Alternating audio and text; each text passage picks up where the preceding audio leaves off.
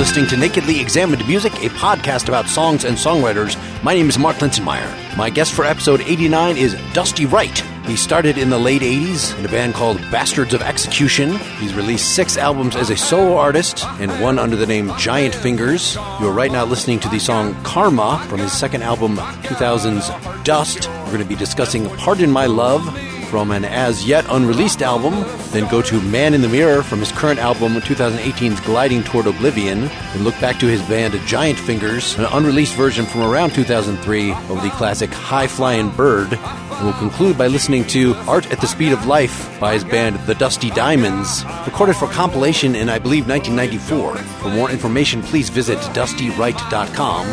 For more on this podcast, visit nakedlyexaminedmusic.com. And if you enjoy what we're doing, please contribute at patreon.com/nakedlyexaminedmusic. So I will have played a little bit of Karma, the version from your second solo album, Dust, from 2000, but you said that song dates back a while to the Bastards of Execution from the late 80s, early 90s. Can you trace briefly the journey from that point to the most recent stuff? We're going to talk about Pardon My Love from an album that hasn't even come out yet. Yeah, I think with any singer-songwriter or person that was in and around New York in the 80s, there was so much music and art and culture and theater and performance art that if you didn't have a project, you really weren't fulfilling your destiny. And I think there was a lot of migration to the city back then because it was really affordable. And so there was this giant migration. I think in part was the mythology of CBGB's, the New York Dolls, the whole happening New York scene had happened half a decade previous to when I moved there. As a kid who was in Ohio in high school and college, I would read the New York Rocker, and if you know the publication. But at one point, it was kind of the Bible of the New York music scene. You had the Village Voice, the New York Rocker. The New York Rocker was primarily just music, where the Village Voice was a little bit of everything plus a very heavy political slant. I just poured through the New York Rocker whenever I had an opportunity. And when I was finally in college, I had the opportunity to visit some friends who had just graduated from school. And I was smitten. I just thought, this is the greatest city I've ever seen. And I'd been to LA and I'd been to Chicago and some other cities, big cities. But for me, it resonated with my soul, I guess. And even though it was seedy and tough and, it was coming out of the depression that Lindsay had, and you had Mayor Koch, who was just starting to get things happening. So the migration of plunking around in not serious bands in Ohio, and I was growing up in a time in Akron, Ohio, where we'd go see Devo play in the clubs. There were the Dead Boys. There was the best radio station, allegedly, in America was WMMS in Cleveland. So they played the Talking Heads. They played the Psychedelic Furs. They played Roxy Music. They played T-Rex. They played David Bowie. And they broke a lot of the acts. They broke Mott the Hoople. They broke Bruce Springsteen, the band. So this was the diet of music that I grew up with. And the New York scene was like the next extension of that scene in Ohio, which was very small and insulated. You had Tin Huey, the Waitresses, Chai Pig, the Numbers Band, this great music explosion, but it was a very small insulated scene and everyone kind of knew each other. Maybe there were 50 to 100 kids, and there were kind of like 3 venues you could go to. And then you'd go up to Cleveland to the Agora and you'd see the Dead Boys play or Devo, who were branching out and becoming bigger and bigger. And Mark Mothersbaugh tells the great story of they'd go to New York and play Max's Kansas City. Then they'd come back to Akron. They'd be stone cold broke. They couldn't even afford, a single joint. But in New York, they were being championed by John Lennon and David Bowie and Brian Eno. And coming from this small, insulated, vibey thing in Akron and getting those accolades in New York was incredibly intoxicating. So for me, migrating to New York just seemed a natural extension of the scene that had been created in Akron. And I don't know if your listeners will remember, there was an album called the Stiff Records did a compilation, the Akron compilation, that had a Scratch and Sniff tire on the front. And all these bands, except for Devo, was on that compilation. Labels were sending A&R people into Akron. I didn't have the guts to start my own band for whatever reasons, even though I was way into the bands and the scene of that. And I was a DJ in college. So I'd have those bands come into my college radio station and play their music on air and stuff. Bands like Teacher's Pet, the Bizarros, who had signed to Mercury Records, Hammer Damage Band. So all the bands you're listing and the influences that you've got, why among that has a constant theme in your music seemed to be this cowboy at heart, cowpunk thing in particular among, all those very different sounding bands.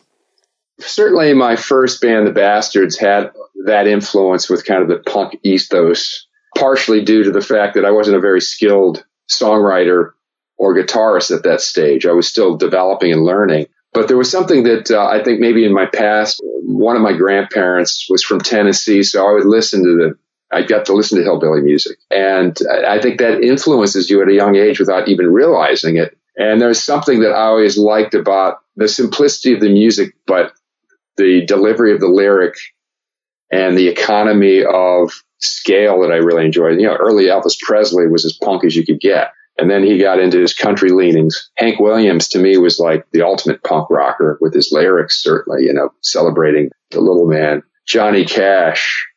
It was interesting. I was into Johnny Cash before he became cool when Rick Rubin took him on and stripped down his sound to just a man and a guitar. But those early Johnny Cash records, I'd hear that stuff, and my uncle would play it. And my uncle used to play me, actually, I remember specifically hearing Creedence Clearwater Revival for the first time. And to me, that was really cool because I thought, wow, they're marrying this country ethos with amazing songwriting and economy of song. And I wasn't even aware that they were based in San Francisco. I thought they were Southerners. Fogerty and those guys were doing swamp rock and roots rock out of San Francisco during the days of psychedelia. Plus, it kind of carried over into the Bastards of Execution anyway. My name, Dusty, was a nickname given from the birth of that band. My guitarist, Jay, would always break a string in the middle of the set, and he would go, my buddy Dusty's going to sing a Johnny Cash song for you now, or a country song. And it became kind of a goof that stuck with me, and I thought, wow, I really like this cowpunk thing. And then cowpunk started to explode from Austin and San Francisco, the Long Riders, the True Believers, Alejandro Escovedo and his whole thing, the Green on Red. And then something else happened. I got transferred to LA in 1985, and it was really big out there. And I'd go to the Golden Palomino 2-3 times a week, and I would see Dwight Yoakam, Lone Justice, Husker Du playing with Dwight Yoakam. There was all these great Los Lobos in the early days. X was starting to experiment with their cowpunk thing, with the Knitters. Maybe it was easier for me to play, and I just thought, wow, there's just a lot more to say with that ethos and that songwriting thing. Chris Christopherson I started getting into, and then I really started to listen to Dylan on a much more cerebral level, and listening to Nashville Skyline and John Wesley Harding and those records, and the band, and you go, wow, okay, so for me, the band is and will remain kind of the forefathers of the Americana movement. Part of my love to me was I've always done a cover of Long Black Veil. And I thought, why don't I write my own version of Long Black Veil? So part of my love is the songwriter me trying to do that version of Long Black Veil.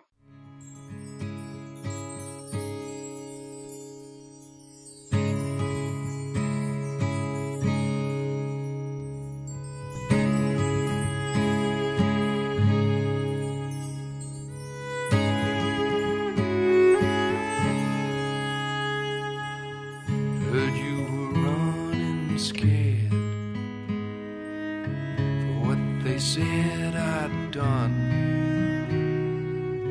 but I would kill again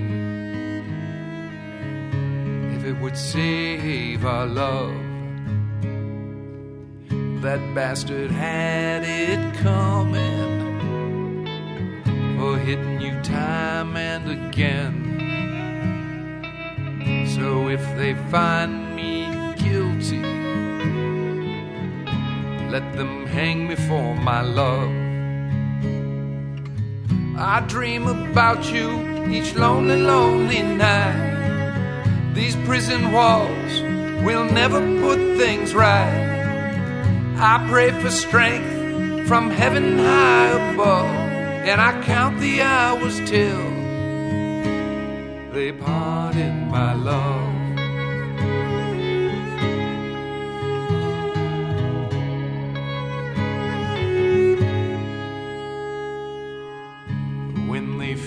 My last meal, and the preacher reads my rights, will I bend in redemption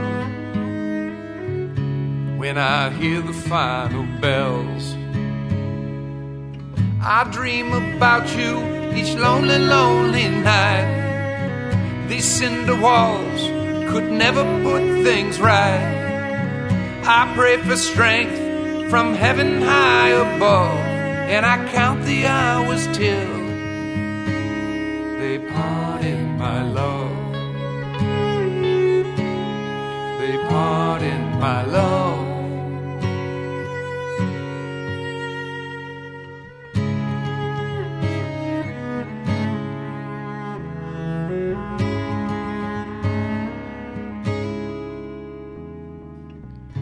When they drag me through our town,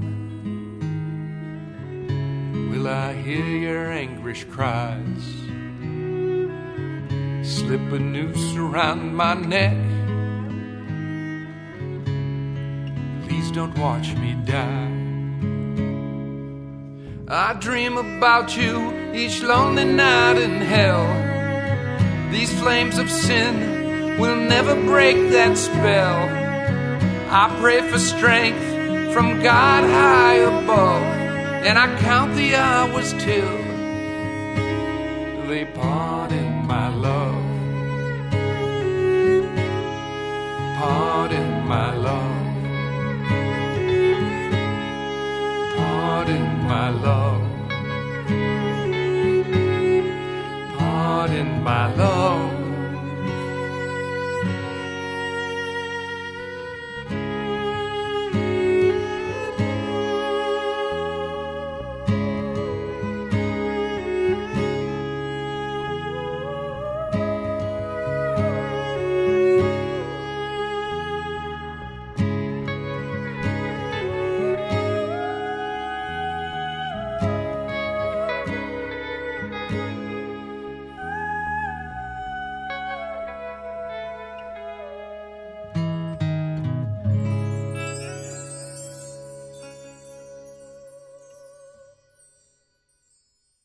So you've got basically a murder ballad sort of thing, or the justice after the murder sort of thing. Be hung in the morning. You know, it's a very, very traditional with some very nice sparse instrumentation. It's cello, right? Yeah, it's cello. Matt from Giant Fingers, who I've played with off and on in Giant Fingers. You know, Giant Fingers is this ongoing music project. It's basically when Matt isn't playing in one of his string quartets or duos or trios that he has, he'll call me up and say, look, I got some free dates. Should we do a Giant's Finger gig? And, you know, it was basically taking my whole cowboy, metaphysical cowboy Americana thing and using a cellist as opposed to a second guitarist. And sometimes it would just be me on guitar, Matt on cello, and a djembe player, and really stripping it down more. That song was actually recorded for the new record, Gliding Towards Oblivion, but in playback, I thought Gliding Towards Oblivion is kind of the third installation in this middle-aged guy, singer-songwriter guy's life about the meaning of life and love and the pursuit of happiness in this world, this swirling vortex of life. You know, I'd had tragedy of losing my father and brother within a year of each other. That was incredibly traumatic. This music was incredibly cathartic to help me through the process. While I loved the song, and it was one of the first songs I wrote for the new record, when I started piecing the album together, because I wanted it to flow like side 1 through 5 songs, side 2, 6 through 10 songs, or 11 if you add Mellow Yellow, it didn't fit thematically for me. And I thought, well, I've always wanted to do a protest record, so I'm going to save it for the next record, which really was going to be this record that just got released was just going to be protest music. But I started writing and getting into this metaphysical ruminations, as the press release so said. Since you bring it up, so you felt like Mellow Yellow was the thing to cap that off? Well, not really, not on an album. In hindsight, Mellow Yellow was really just a bonus track on the digital side. Never intended for the vinyl version, because I still holding out hope that I don't have to pay for vinyl. The cost of vinyl being what it is, and I'm a huge vinyl freak, and I love getting albums, getting new, 180 gram albums that I probably own already that are in my mother's basement. But Gliding Towards Oblivion is clearly an album experience, start to finish. The opening song and the closing song kind of open the ruminations with this final song closing it. Mellow Yellow doesn't really fit thematically within that world, other than maybe the bliss of when we're dead. It's Mellow Yellow time. All right, so we'll get to that with our second song. Let's talk more about the particular decisions on Pardon My Love. Is this probably the final mix, or because this is being punted down the road to the next thing, might there be a version with 3 extra keyboards on it that'll be coming out, or is this is the song?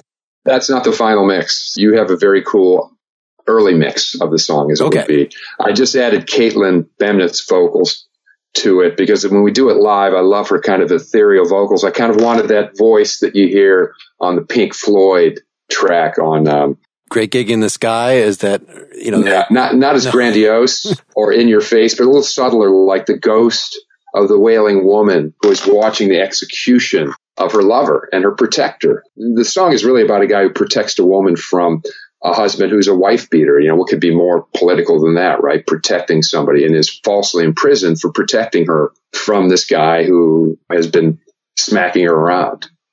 So Caitlin's vocal to me really adds an additional element of empathy and a gravitas to the song.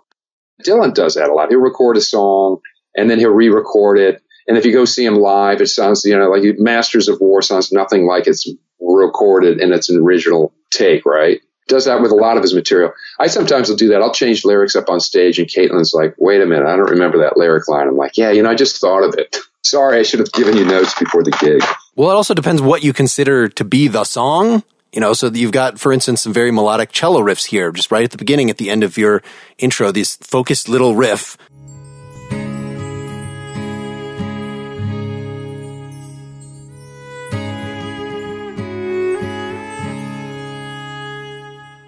That sounds like a melody to me. It sounds like even if you did a new version 20 years from now, probably, again, depending on how you think of the song, something would be doing that. If not the cello, then something else would be echoing that, because that becomes, even though that was not part of the way it was written, I assume you just set him going and he does whatever he wants. Does that seem accurate? Well, no, I think I definitely have melody lines in my head. And what's great about playing with Matt, oftentimes play without another vocalist. And because I'm a baritone, basso profundo vocalist, that's my range. The subtleties in a live performance of the nuances of my voice aren't always heard. And a cello can help reinforce the tonal qualities of my voice, as well as offer a counter to my voice where if Caitlin's not there to sing in an upper register. So I think those melodies are inherent. And Matt is very good at picking out the melodic nature of my lyric line, even though I might not be as sophisticated a songwriter to say, well, I wanted to go from an augmented 7 to this. This note slides into that note. Not having minor training in music, sometimes I don't think the way Matt will think formally or classically as to what that melody, and he may actually educate me on, let's try this vocally. Have you thought about sliding the note from here to here, or sustaining the note and not sliding it, just sustain the note? I love the give and take of not locking a musician into a certain thing. I'm all about hooks for sure, because I'm a child of the 60s with music and Beatles and Rolling Stones, guitar hooks, cello hooks, bass hooks, even drum hooks. I'm really into that because I think that helps perpetuate the evergreen nature of a song. I can see that you put a lot of effort into the subtleties in the arrangement here. Are like in the Count the Hours to the Pardon My Love, and you have this, I assume, keyboard or a different guitar that comes on top of that, and then it's answered by the cello or answered by the cello with the tremolo guitar. They pardon my love.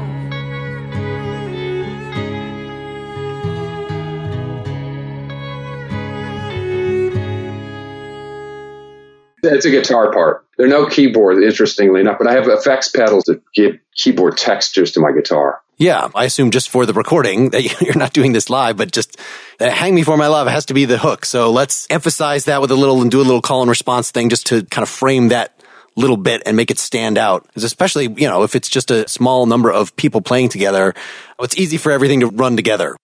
But here's the other thing that's interesting, Mark, is when John Bendis, my live guitarist, and it was interesting with this record because John's an incredible, I call him like a Mark Rebo meets Nels Cline guitarist, very nuanced and textured, but plays without a pick, and it's very smooth and ethereal, and he plays at a lower volume. And, we're all about matching the tones of our guitars when we play out live. If I'm going to play this Gretsch, he's going to play his Johnny A. Gibson. Or if he plays his Strat, I might play a 12-string acoustic. So it's not going to sound exactly like the record. And John doesn't like mimicking the guitar lines that I come up with sometimes. He'll come up with a different counter melody. So with this album, I was so insulated with this record anyway, actually the last three. I played most of the guitar myself. I just was hearing things, and I was hearing little hooks and things. And John just cracks up because he's a much better guitarist than I am as a lead guitarist. He goes, I just have no way of writing that. I don't know how you came up with that hook. And I guess I go back to one of my favorite hooks of all times is Two Notes, For What It's Worth, that little tremolo intro that Neil Young does, or maybe it's Stephen Stills. Heavy verb and trem. And I just go, wow. And we got into an argument once about, he'll sometimes say, well, don't play the hook so much. I go, well, John, if you listen to For What It's Worth and you love the song too, that hook is all the way through the song. I don't think there's a passage where you don't hear that hook. And it kind of tethers the whole thing, becomes that earworm. But yeah, you're right. Live, I may not get the same sound that I recorded with, because sometimes I'll forget, like, well, what pedal did I actually use on that? What was the setting on that pedal?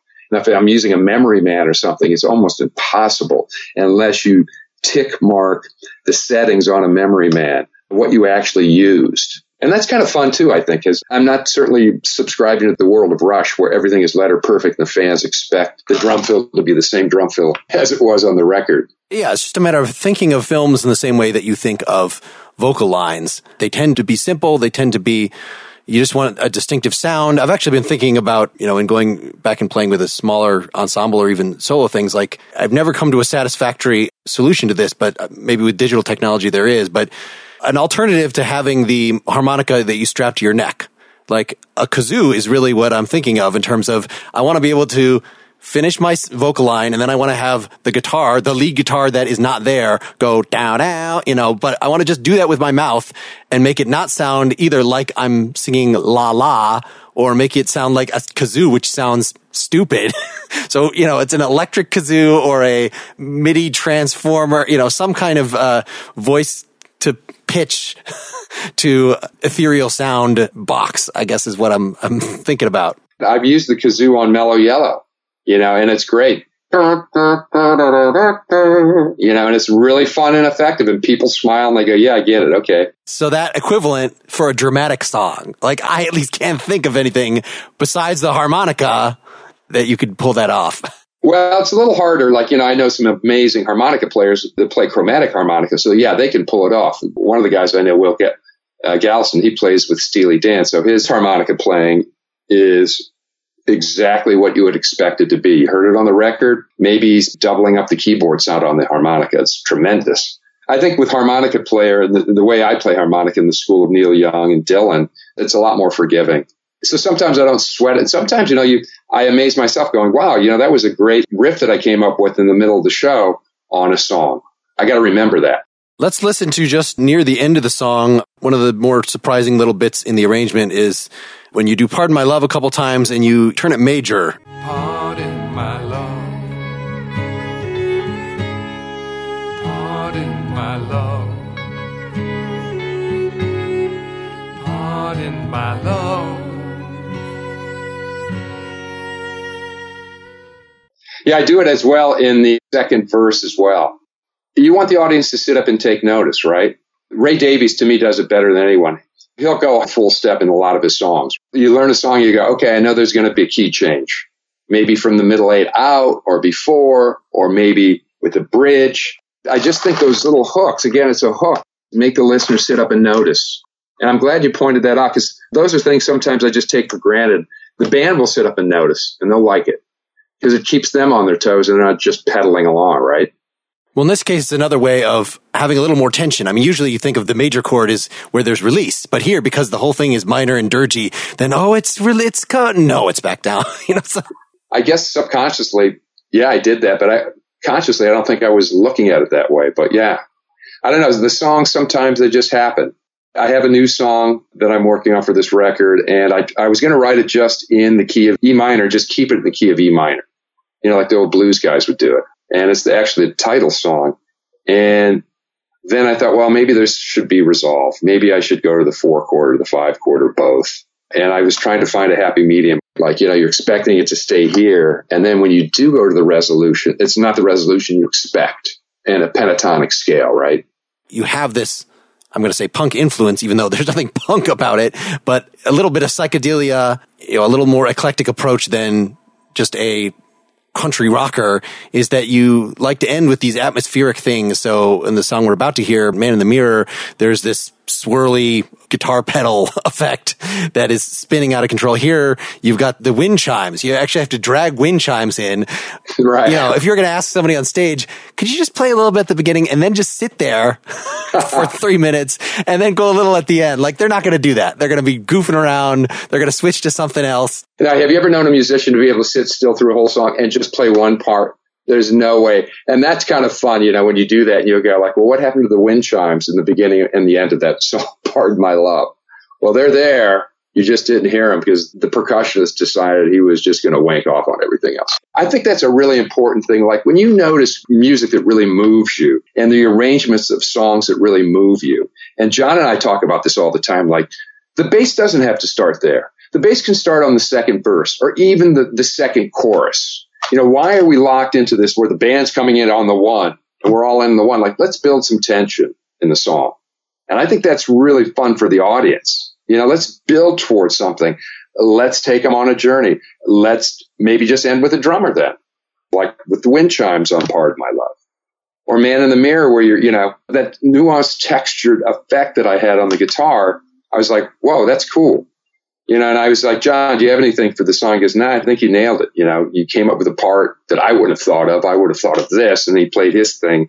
He goes, but it doesn't fit the tone of what you've recorded. It may work live.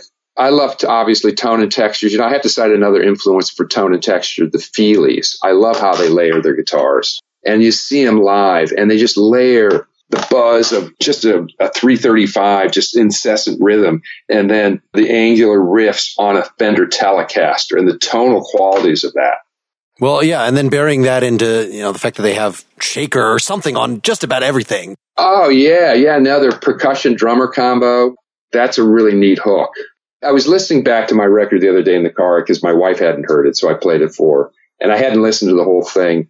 And a friend was like, who was listening with us said, you know, there's kind of a David Crosby vibe on some of these songs. If only I could remember my name.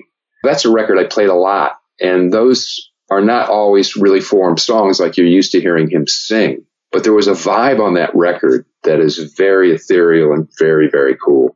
I'm not comparing my record to that record, by the way. That to me is like a masterpiece record. But you absorb influences when you write and record music. And then when you hear it back, you go, oh, wow, I didn't realize that was so influential in my sound, in a guitar sound or a tone, or maybe even a song pattern. Well, let's get a song from the new album, Gliding Towards Oblivion, out there. Man in the Mirror is the one you picked. You said this started as a song about Trump and became more generalized about narcissism. Do you want to give a brief intro before we play it in full, and then we'll talk more about it? Yeah, absolutely. So as I had stated earlier, Mark, you know, I had decided I was going to do a protest album. And so when I started The Man in the Mirror, it was a protest song, and it was about narcissism. And I thought, you know, regardless of your stripes, left, right, middle, I think in politics or in listening to people, sometimes we need to have a little bit more humility. Hubris is great, I think. So I just started thinking about narcissism in the classic example of narcissism, looking yourself in the mirror all the time and not seeing anything around you and having a very myopic view. That made me take a wider macro look. We all are narcissists to a certain extent. And as an artist, certainly, I think to get on stage and perform for people and feeling like your ego has to share something with them that they haven't heard before, that's a lot of narcissism involved with that. So in looking at this thing, I then skewed it towards looking at a narcissist who may overlook what love means to them and missing that opportunity because they were so inward at that particular point in their life that they maybe missed the great love of their life because of it. And maybe it's the narcissism of the job that they're in or a promotion that they were looking for, or maybe the grass is always greener. But yeah, the genesis of the song became one subject, then it widened out to include, I think, all of us. I think the narcissism in all of us.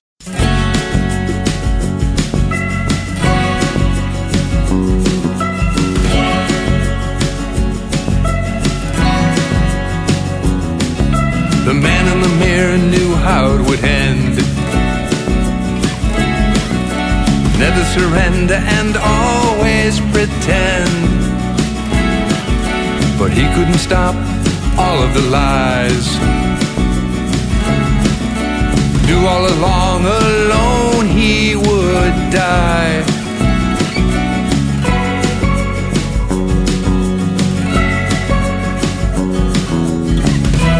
Sat by his window and stared, waiting for the call he could not share. Looked down on the street, all alone.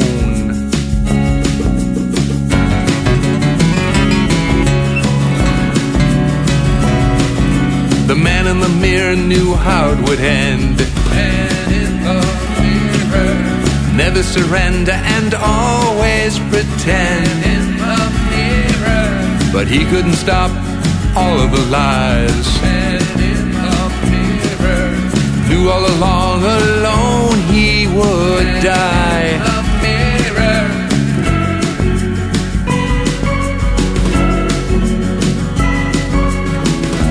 he still remembered her face, every frown sadly he could trace, every tear that fell without grace.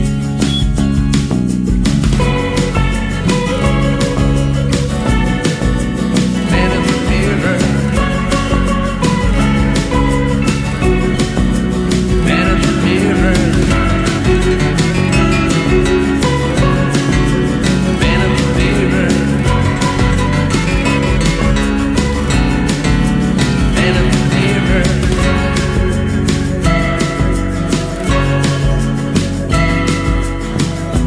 When she left him cold. No fanfare, nothing he could hold. She damned his soul forever.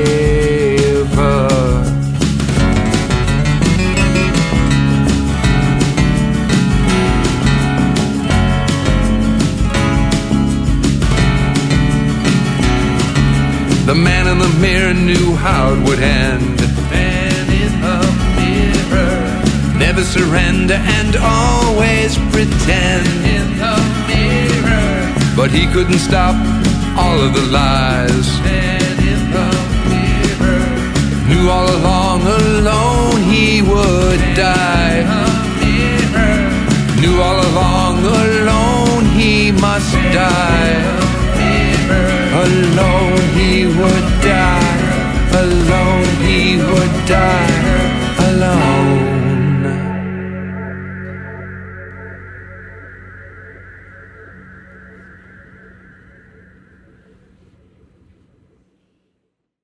So yes, the ghost of Christmas past essentially shows up.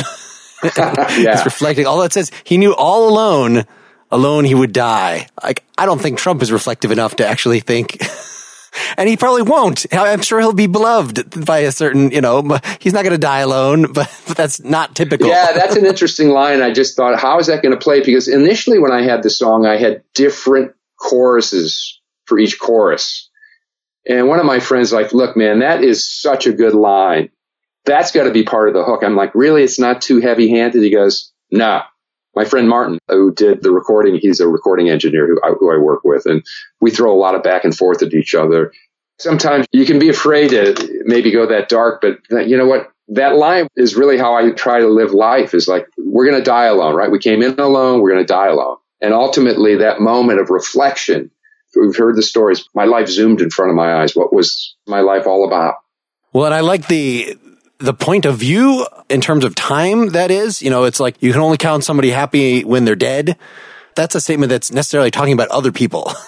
But if you think of yourself in those terms, to try to take this stoic, whatever, bird's eye view as like you're talking about, and this character who is not a good stoic, who's not fulfilling any particular wisdom tradition here, he knew all alone he would die.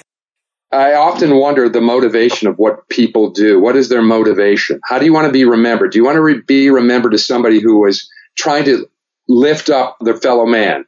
Even if it's in a simple thing of holding the door for somebody and letting that person in or out, right? Or waiting for somebody who's trying to pull out in a hurry. Just those little small moments. And living in New York, where you're just crushed with people. Sometimes we all lose the humanity, the civility that we should offer everyone. How do I help somebody out other than just giving them $1 if they're begging? Is it buying them a meal? How do you want to be remembered as a human being? The narcissism. And again, I think we can all be narcissists from time to time. I think our egos, I think it's hotwired to maybe help protect us and coddle us from things that we may be uncomfortable with. But again, this is a very heavy album of reflection and ruminations. I think there's part of me is in that song. I can break it down and say, well, I can see that person's a narcissist. I've seen narcissism in my own family and how it was difficult to deal with.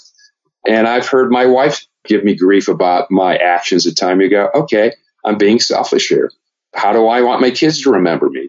Was Dad selfish and he was always focused on writing music all the time and didn't pay any attention to us? You read these stories of these great artists who cloistered themselves away from the rest of the world. That was their purpose. I'm not judging if it's a good or bad thing, but again, at the end of the day, that line sums it up, I think. Knew all along alone he must die, right? At the end of the day, Todd Rundgren had that great line, knowledge comes with death's release. So one of the other lines in here, waiting for the call, a call he could not share. Yeah. Well, I think the share is sharing with himself, hearing the truth. That's what that line means to me. Some people don't want to face the truth. And if you have a very strong individual in your life, somebody who really loves you, and they speak the truth to you, and you don't want to share that with anyone for whatever reasons, like you don't want to be called out. That was a little bit of a dig at POT. Well, no, and I like that. That again reflects the kind of dual mind that you're talking about. It's something he can't share, but he's waiting for it anyway. There's got to be, again, this might not accurately describe Trump, but when you're imagining yourself in the position of narcissist, then you're thinking of it self-reflectively. I don't think you do it.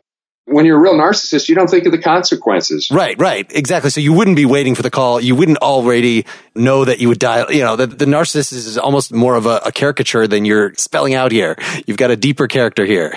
I try to find the humanity in everything. You try to find the humanity. Like at what point do you have that, oh, wow moment where you go, okay, I missed that. I missed that in myself. Why was I afraid to confront the truth? Why are any of us afraid to confront the truth? Yeah, we're going to die. Sucks. We don't know what lies on the other side unless we're so locked into our spirituality. We're convinced we're coming back as a something, or our reward is in heaven, or whatever your belief system is. It's not a judgment on the belief system, but more of again, some people don't want to confront the truth, and it could be the truth of something heinous that happened to you in your life. People are victimized by bullies or by predators, sexual or intellectual or whatever it may be, or physically. Oftentimes people are afraid. The Me Too movement, look, it took some very strong-willed individuals to bring all of this to the surface. And it was kind of a confluence of everything, right? The Bill Cosby trial, and Harvey Weinstein, all these things. At some point, critical mass is reached. The karma wheel will finally find its apex and the floodgates open. So I love having lyrics that are open-ended so that they allow for multiple interpretations as well. Sure. Well, and let's talk more about the tone and the instrumentation and your arrangement choices here. So it seems very similar, very much could be on the same album as the first song we talked about. More percussion. We've got actual drum kit here. You got fairly prominent bongos that are jumping out to emphasize some of these things. I think David Crosby is a very good way of describing it. I've played the Byrds Here Without You live in several lineups. And so that era always comes to mind of this slightly spacey minor key. Even the way that you seem in all three of these songs that we're going to talk about, the role of the bass. It's not just a low rumbly thing. It's a pointy melodic, sometimes shunted off to one speaker, but it's doing some of the melodic work here. Now, on that, I give credit to Anton, who plays bass with me. He's played in Giant Fingers as well. And Anton is really a guitarist first and a bass player second. I kind of coaxed him years ago into playing the bass. And, he's a big fan of Paul McCartney, and you want to talk about melodic bass lines. And I always tease him, I'm like, you should be playing a Hofner bass. But I think if we're looking at two guitars, bass, and drums, which seems to be kind of my major focus on recording oftentimes without keyboards, sometimes with some keyboard lines. Probably not, though. What sounds can you get? Lou Reed was always big on tone and finding great tone because he wrote very simple melodies, right?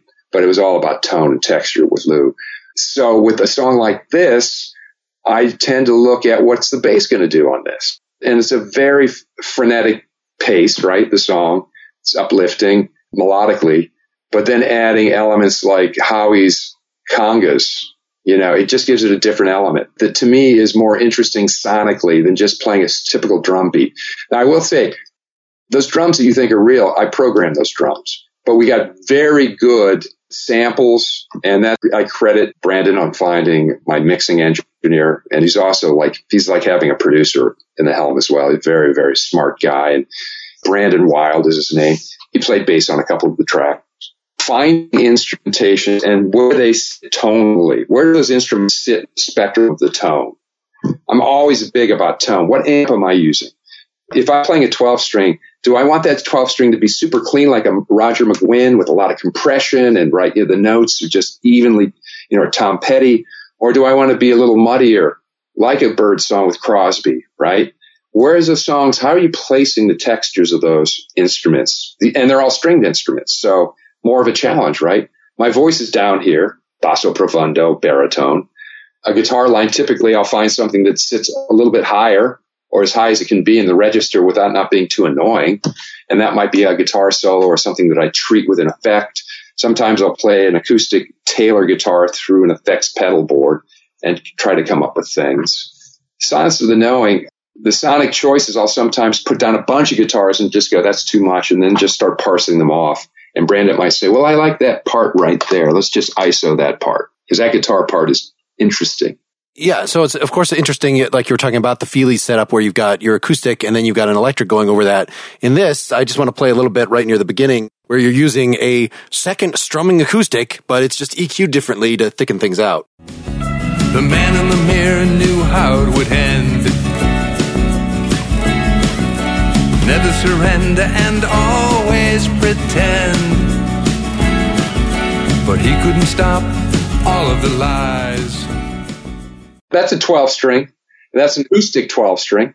So that's strums, just strumming the major, the 1 and the 3. Giving that to me, is like a keyboard fill. So you could have an organ there doing the same thing, but it's not going to have the same dynamic tension, I think. Because I love the sound of the 12-string and how it resonates in the air, especially in an open chord. Where in the process would you decide on that lead guitar sound, which I guess is a ring modulator? Is that right?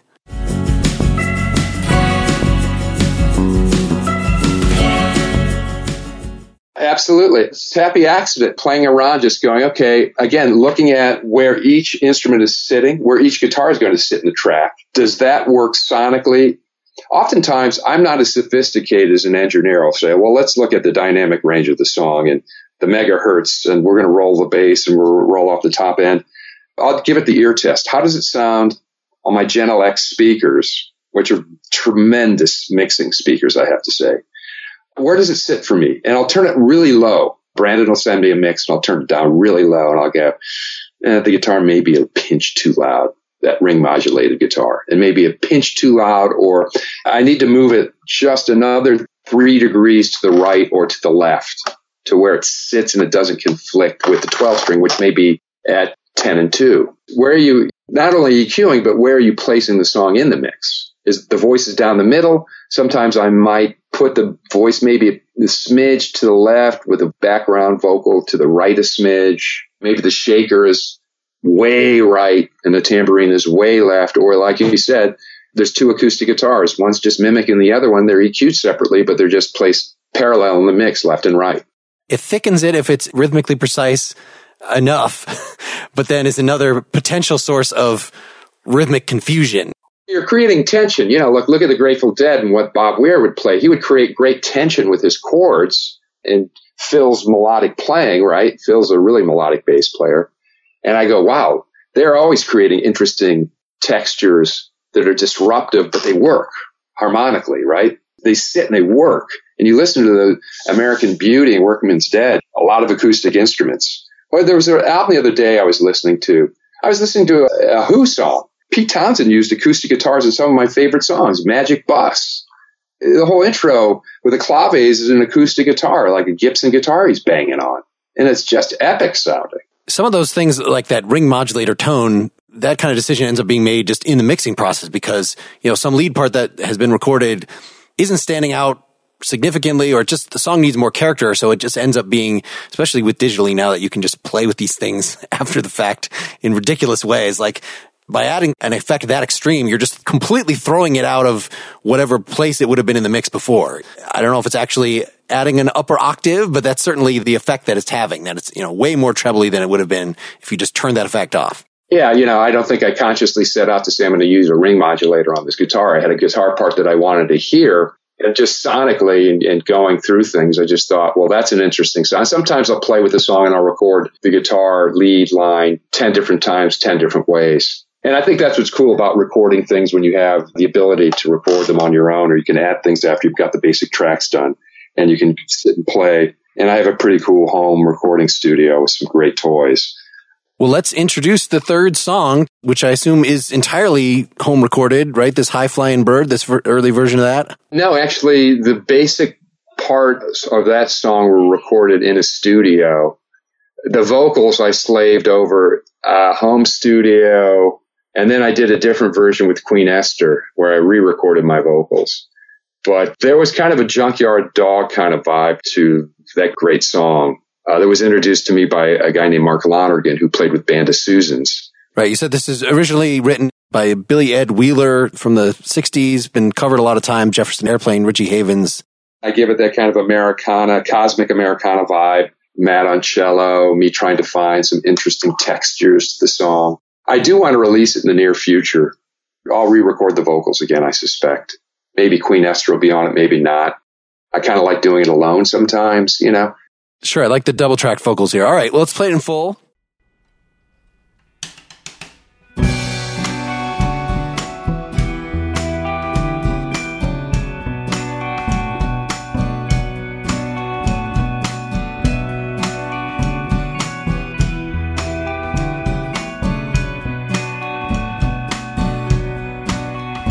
There's a high-flying bird way up in the sky. And I wonder if she looks down as she goes on by. Well, she's flying so free and easy up in the sky. Lord, look at me here, I'm rooted like a tree here. I've got to sit down, can't cry, oh Lord, I'm gonna die blue. Now the sun, it comes up and lights up the day. And when he gets tired, he goes down on his way. From the east and to the west, he greets God every day. Lord, look at me here, I'm rooted like a tree here. I got to sit down, can't cry, oh Lord, I'm gonna die blue.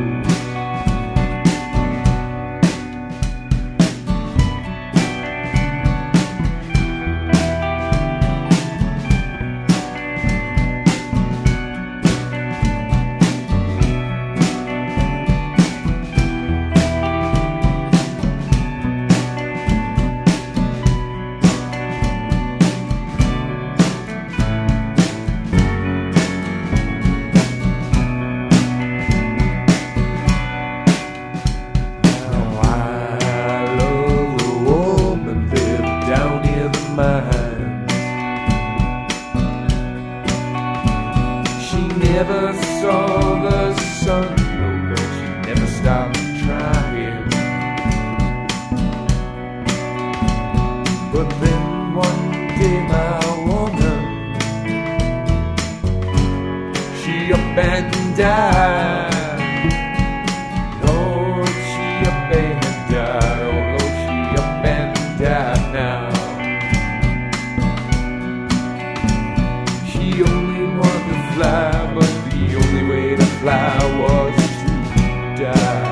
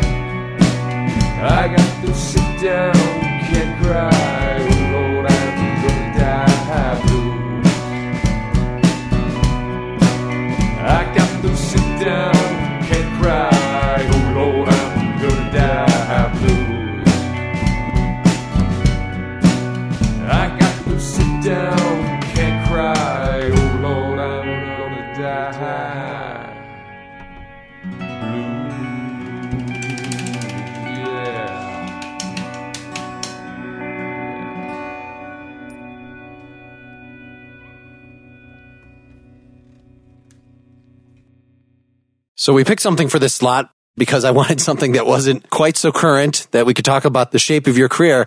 But this is very similar in some ways. Tonally, this could be on the same album with both of the previous songs, despite the fact that it is a cover tune. So this is around, 2003 or something?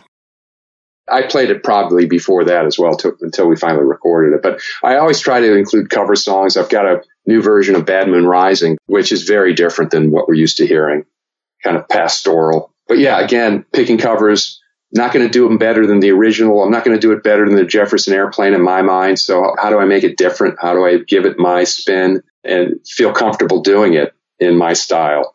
I just don't think that there's certain songs that you can outdo the originals unless you do them differently, unless you take a woman's song and you're the male vocal or vice versa. For instance, I do Essence by Lucinda Williams as a co-vocal with Caitlin. We do it faster than she does, and it's a cool version. So for me, it's like, do I enjoy playing the cover differently, and will the audience like it? And, I guess that's on the audience. Most people aren't going to know the song anyway, really. Maybe us, because we're musicians. But I didn't know this song. And given, again, some of the other things that we were playing that are originals, but still have are channeling the old style country themes and things, like, it wouldn't surprise me if this was an original, let's say that. And then you can see, I'm hearing at least 4 guitars on here, that you got the acoustic, and then you've got your arpeggio and the lead melody in the right, and then this drone effect one in the left. It's the same kind of immersive. This is why I was thinking this was a home recorded one. And also in particular because of the interesting choices in the mix, that you've got these double track vocals. You've got the bass is, I think, hard left. It's very Baroque sounding. I wouldn't expect if I took this into a studio that they would mix the bass that way in any way. No, hell no. And that was a choice that David Lee and I made, and Dave mixed that record. Okay. And he mixed Giant Fingers, that album. So, we were looking like, all right, well, how does this sound? Let's push this somewhere else. And again, does it pass my ear test? And for me, sometimes it's just passing my ear test, not worrying about what anyone else thinks. So yeah, you're not supposed to go hard right. Those are the old easy, cheap ways to make a mono track sound stereo, right? Hard pan the bass and Paul's vocal here and John's guitar and vocal there, Yeah, I wanted to give it that old vibey 60s thing. Little cheese on it, perhaps, but still have a vibe.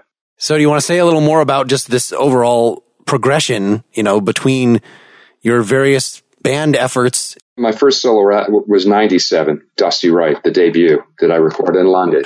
All right, so you were doing Giant Fingers after that. Yeah, that's the record that I cut with David Ogilvy in London. I had money from my music publishing deal and spent most of it recording an album in London. But I'd always had bands on the side anyway, the Wright brothers, but the Dusty Wright album, I think Giant Fingers band project, Dust was pretty much a band project, the second album. The third album, 11, was definitely a band project because everything was cut in the studio pretty much live with the core band. So when I got into these trilogy albums, If We Never, Caterwauling Towards the Light, and then Gliding Towards Oblivion, where I really became insulated and really was like, all right, I'm going to do these things without too much interference or input from my fellow musicians who I play with live and what have you. So that would have been 2011, I guess. Okay. And I was listening through all these albums kind of in a row to try to see what the overall shape was here. I mean, one of the obvious things seems to be that you gain more confidence in your voice or something, that you have more of your older tunes or have a female lead vocalist or something is that just a creative choice, or it really has this been a matter of your voice has been maturing over time and you're feeling better about it? Yeah, I think, you take voice lessons, you get better, you get more comfortable. One of my vocal coaches is like, you should really be singing lower than you're singing. You're basso profundo. And I'm like, I had no idea. Well, that's because you haven't done proper vocal training. You get better playing guitar with better guitar players around, and you start practicing more. But with your voice, it's finding your own voice. And oftentimes, young songwriters try to sound like other people and not themselves. Right out of the box, if you sound like PJ Harvey, you go, all right, she's got her voice at age 17. She figured it out. That's her voice, right? Miley Cyrus found her voice. You find your voice and you just go with it. But for me, it was a little bit more arduous and slow moving and having the confidence to even want to release music. So when I became more insulated, when I play live, it's much easier because, punk bands is much different because you're trying to shout over the speaker so people can hear you. While the buzz behind you kind of drowns out your vocals anyway. But when you get into a more reflective, introspective singer-songwriter thing, you become more aware of what your voice is. And then finding your voice, when you do, you go, okay, that's my range. these are my tools I've been given. So back in the Bastards of Execution days, was it basically the same lineup? You're singing, although shouting more, and writing the songs, or was it a multi-songwriter? Jay and I, the guitarist, would trade off and on. Definitely we were worshiping at the altar of Lou Reed and some of his noisier stuff. And it just happened to be really punky, grungy, 2 buzzing guitars, me on Telecaster and him on Strat. Same amps, cranking, and, playing all these crazy East Village staples and CBGBs and Limelight and all these places. And it was a lot of volume and having fun with it. It was a little bit more tongue in cheek because there were those moments Jay would break a string and then I would do a country song. So, that ethos of punk, I think, was a little bit more fun unless you were really politically kick-ass punk band and you were really diving into the politics of the day. But for us, it was the noise aesthetic.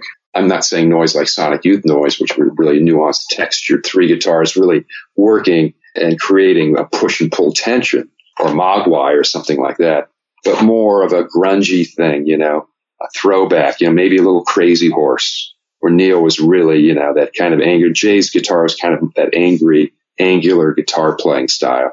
And your movement from that band to that breaking up, having your first solo album, 1997, but then these various side projects with the Dusty Diamonds and the Wright brothers you mentioned. Can you characterize a little what is driving some of these decisions? Is it just different creative partners that you're running into here and there that you want to capture that and have a gig under that name? Or has it been trying different things from a business perspective to see what's going to hit? Or has it all been sort of equally effective / ineffective as far as that goes? I think it was given the opportunity to work with different artists. And initially the Dusty Diamonds was kind of my homage to the Jefferson Airplane. So the male-female vocal thing, 3 guitar players, very folk, psychedelic folk rock, was very, very focused on that thing. And I thought for sure we'd get signed, and we didn't. And we were very close to getting signed. And the frustration you face after, you put all that work into it for 2 or 3 years and you don't get signed, people kind of drift apart and you start the next thing, which became more ensconced in the country rock, alt country thing. Because, Wilco and Uncle Tupelo was happening in a lot of those types of bands. And I thought, well, I'm already doing that anyway, some of the material I'm writing. So that became kind of the next phase in finding new players who kind of felt the same way musically. But at the end of the day, I guess I'm really a singer-songwriter. So I think these last 3 albums reflect all of those styles in various songs that I perform. There's the alt country vibe of some songs, and there's a folk rock vibe of some songs, and a punky ethos in other songs. But hopefully the instrumentation and the tonal quality and guitar quality and lyrical quality bind it all together. And we haven't even mentioned, like on your second album, Dust, which is extra long, there are a number of just straight up instrumental tunes. Dust to me was going to be a theatrical project and like a real theater piece. And I saw it as a narrative with the damsel in distress and the bad guy and the hero. And the instrumental passages, I started to work on those with Les Warner, who was the drummer in the Cult. And he and I started recording all these great instrumental tracks. And I thought, wow, they're really cool. How do I make them work? They're really the glue, the segues between the songs. So I really started to piece that together. And I thought, yeah, this is kind of like the imaginary Western movie. And maybe it's a really interesting theatrical presentation. Well, so it's interesting that you could have that concept and import some of these older songs like Karma that we heard at the beginning and what we're going to end with. So you have a version of Speed of Life on Dust. The version we're actually going to hear is a Dusty Diamonds version, Art at the Speed of Life. You said it was on this Ron English tribute album, something? Ron English, the artist who I met years ago in New York. And if you don't know his art, shame on you. If you're into vinyl toy collecting, he's one of the masters like Gary Baseman. But Ron English's art itself sells for $60,000 a painting. And Ron I met years ago, and I would play some of his art openings with my punk bands and stuff. He had gotten some grant money, and he took some of the grant money and said, I'm going to do a tribute album to myself. And I made it my friends' bands. And Ron was good friends with Gibby of the Butthole Surfers. They'd gone to Texas together, University of Texas. And he asked some artists, he asked me as well, if I would contribute something. And I said, well, I'd like to make it a little bit more generic and not just about you. It'll be a thinly veiled, but yeah. And I came up with this kind of like, what are all artists trying to seek? Fame and fortune and narcissism. Again, I guess there's a thread there. So I did a version or mix for Ron's album, English 101, which I think you can still find it on his website, Popaganda.com. I liked the song so much, I thought, gosh, I got to get it on Dust because I think it works within the contextual frameworks of the narrative that I'm sharing. Yeah, well, I thought it was good to end here to make sure we had a representative of one of these where it's a female lead vocal here. Like I've written some recently for, a woman in my band to sing and was specifically trying to play with that. It's not just that like, well, let's just try this song that I've been singing by myself and just have her sing it. Like it was specifically, can I capture the female perspective or something like that? Is there any thought of that sort when you're deciding who's going to sing what, or is it really just, what sounds good in what range? I thought it just sounded, I love Victoria's voice. I thought she was very cool. She had kind of a hippie ethos vibe that I loved. I just thought she sounded better. Again, it was kind of a little bit of that Jefferson Airplane thing. Like, Paul has a cool voice, but Grace's voice was cooler and Marty's voice was even cooler. So I just thought that Victoria's voice delivered the song better. Victoria Cuoco? I don't even know if she's doing music anymore. I don't know. She was going to go to law school and some other things, but for the time period, she was great. And I loved working with her. I just thought she had just a vibe and an energy and a vocal quality that I really liked. And she had kind of that timeless vocal quality. It wasn't trying to sound like anyone else. And I think I do like this version a little better than the one on Dust. I mean, even just rhythmically, it's a little more aggressive. Yeah. Sometimes when you do a mix for an album, maybe you get in there and you start fussing with it too much. But yeah, I thought this is a great version. And I haven't played the song in years and years and years. Maybe I should dust it off. Pun intended. All right. Well, thank you so much for your time today. Anything else you want to plug before we go, or any other collaborations or other things that you're working on at the moment? I love collaborating. So if there's anyone listening that wants to collaborate, I think it's really interesting to get the perspective of other musicians. And, today's digital technology affords you that. Having Donovan on Mellow Yellow was a coup. I'm hoping that maybe I get John Fogerty on this new version of Bad Moon Rising. These are heroes of mine, and their music obviously influenced me in some kind of subconscious manner. It's a great time to write and record music. It sucks that we can't make a great living at it. You can if you get on the road and tour a lot and sell merch, don't get me wrong. But the opportunity to share with musicians and artists all over the world through this digital medium is really profound. And the opportunity to get to share my story with you, Mark, and your podcast and get the story out there in another part of the country, which is obviously now universal once the podcast goes. So thanks. Just keep making music. All right. Thanks, man. Here again, Art at the Speed of Life. So long. Keep rocking.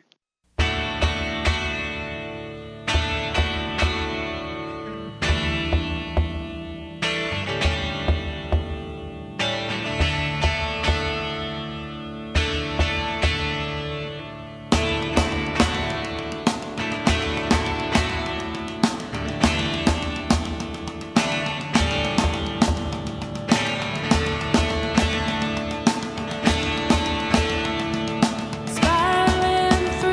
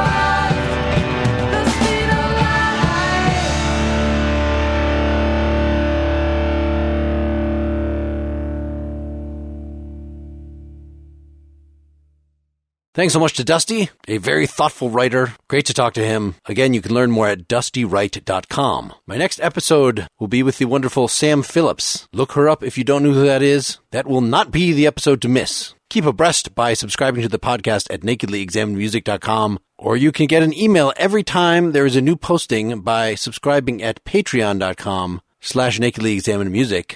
Even just $1 per episode will really help ensure that this thing keeps going. Because editing costs money, hosting the files costs money, my time costs money, everything costs money. You are listening, you are participating in it, so why not support it as well? I'm also very happy to announce that my CD, Mark Lintz Dry Folk, is now available on Spotify and iTunes and all those places. Look it up.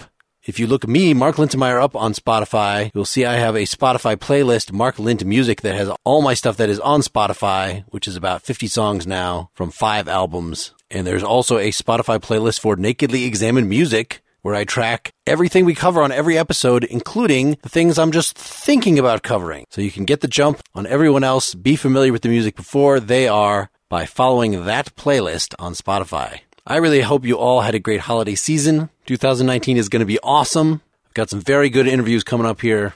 And of course, most of all, keep on musicking. This is Mark Linsenmeyer signing off. I can forgive you now.